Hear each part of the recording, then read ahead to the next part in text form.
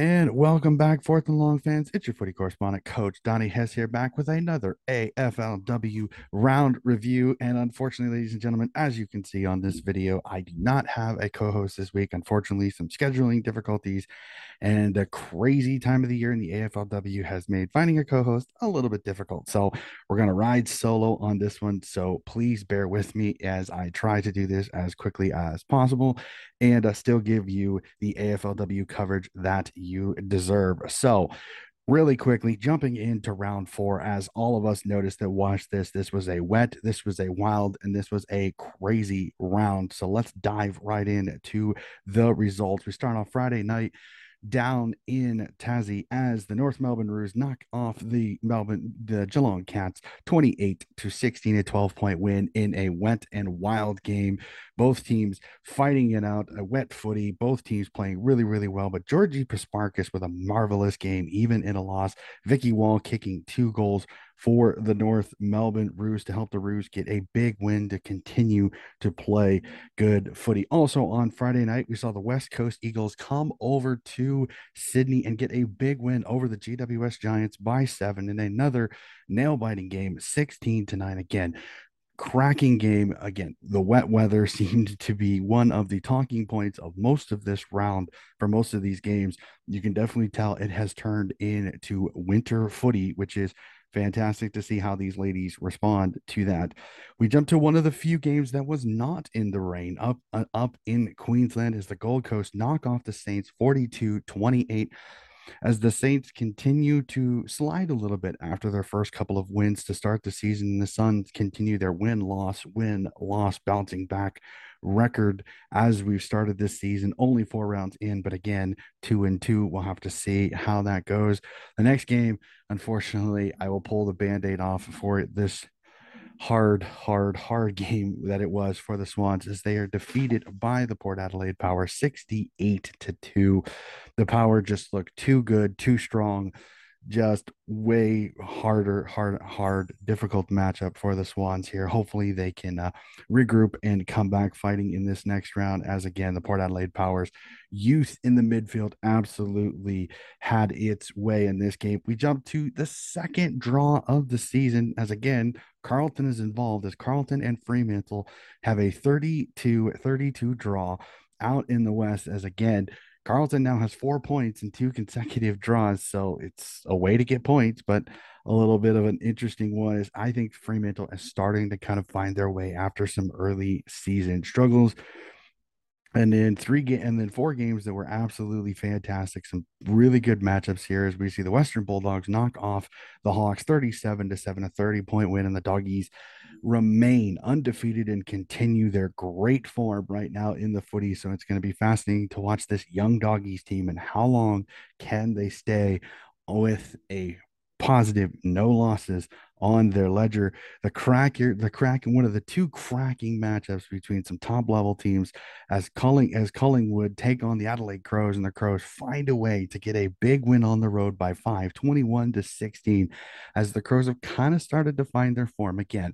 Playing a close game, but this is a good Pies team, so a close game in this one is not surprising. But the Crows get the big win. They're in an absolutely waterlogged, absolutely insane game. The Richmond Tigers knock off the Essendon Bombers 26-24. Mon Conti again continuing to show her absolute elite skill in this game, even in the wet, with a absolutely fantastic goal to help the Tigers get a big win. And Elise Sharon in the back continuing to be a disposal machine with 20 disposals in the game. And last but not least, the one matchup, 1 versus 2, the top 2 teams as the Lions go to Casey Fields and they get past their hoodoo, getting a 42-27 win over the Melbourne Demons by 15. Fantastic. And the Lions and the Doggies now end round 4 as the only 2 undefeated teams left. So we jump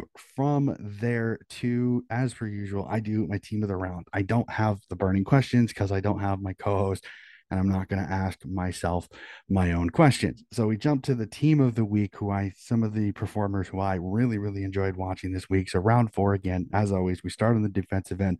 Mac McDonald for the Geelong Cats again, another great game, playing really, really good footy for that Cats team that I think has got a real good shot of making the finals this year. GWS's Jody Hicks with another great game. Bianca Jacobson from the St. Kilda Saints, Hawthorns Eileen Gilroy, and as I stated in the review, Richmond's Elise Sheeran, again, 20 disposals, absolutely everywhere. She has been a marvel for that Richmond backline and another great performance there. We jump to the ruck where Carlton's Bree Moody takes the starting spot for the ruck position there, kicking a goal in her game in that draw with Fremantle. The mids again, it's so difficult. So many great performances. But I have the West Coast, Emma Swanson, Port Adelaide's Abby Dorick, Port Adelaide's Hannah Ewings, Western Bulldogs Christy Lamb, and the Western Bulldogs Ellie Blackburn.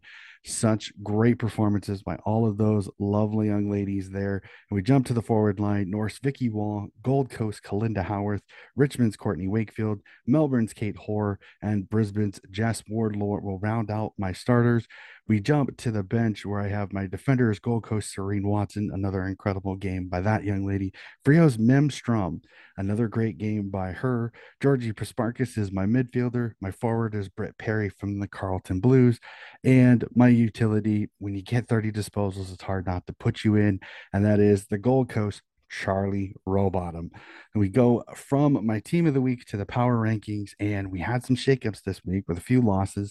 So staying in the number one spot is the Brisbane Lions. Number two is the Western Bulldogs. Number three is the Adelaide Crows.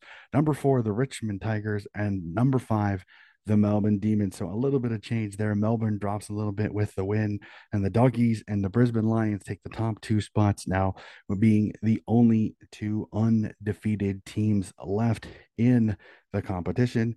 So we jump to it. We'll jump to our tips. I know this is going to be a very quick review, unfortunately, with no co host. So we'll jump right into it. Round five, going to be some interesting games, especially very soon from when I am recording this. We jump out Optus Stadium, first game of the round, the Western Derby, West Coast Eagles, Fremantle Dockers on the docket here, and we jump into it. And I'm going to go with the Dockers. I'm going to tip the Dockers in this one because I think they're starting to find their way. Again, West Coast form has still been a little bit suspect at times, so we'll kind of keep an eye on that. Another one also at GMHBA as the Geelong Cats host the St. Kilda Saints. I know Geelong doesn't score a lot, but they play really good defense. That midfield is dangerous. So I'm going to tip Geelong in this one. Geelong over the St. Kilda Saints. Up to the Swinburne Center as the Western Bulldogs host the North Melbourne Roos. I think the Doggies keep it going. I know North is a very difficult opponent. I know this could be one of those kind of trap games for the Western Bulldogs because this is a very talented, very experienced North Melbourne team, but I like the way the Doggies are playing right now. The next game, Collingwood versus Essendon. Again, this is where we test the mettle of the Essendon Bombers. Are they for real? They kind of played a really good game. They played a really good game against the Richmond Tigers, just falling a tiny bit short. This is even a step up for the Richmond Tigers. I think Collingwood gets this one in a big win for the Pies to kind of keep them going. And it'll be interesting to see how Essendon bounces back after that loss to the Richmond Tigers. Also to the Swinburne Center, coming up not too far before the men's grand final is the Sydney Swans versus the Hawthorn Hawks. Two teams both looking for their first win. And because of the injuries at Hawthorn, I'm going to tip Sydney. This is not a homer tip. I just think Sydney is a little more structured. I think they're just a little bit more of a complete team with Mon Ham being back this last week, and then Cynthia Hamilton and potentially Maddie Collier, both potentially back for this game against Hawthorn. I think Sydney's got a very good shot of getting its first ever AFLW win. Over to Icon Park, where Carlton will take on Melbourne. I think Melbourne bounces back, getting Taylor Harris and Jordan Ivey back. I think this is Carlton, better watch out. This is going to be a very angry Melbourne Demons team coming into Icon Park. So I think the D's win this, and they win this one big. Also, with the Swinburne Center, it sees Richmond host the Brisbane Lions. As much as I love the Tigers, I think they're a fascinating team to watch. I just think Brisbane's just a little bit too strong. Brisbane will get the win there. We jump up to Subaru Oval as Gold Coast hosts Port Adelaide. Gold Coast win there makes me a little bit more confident. I think Port kind of capitalized a little bit on a Sydney team that just did not play well in that one. So I'm going to tip Gold Coast in this one. And the last one at Wigan Oval as the Adelaide Crows take on GWS. Adelaide, too strong, too good. GWS still kind of a little too inconsistent for me there. And as you can see, it is a bite size, it is quick, it is fast, and that will do it for my AFLW review.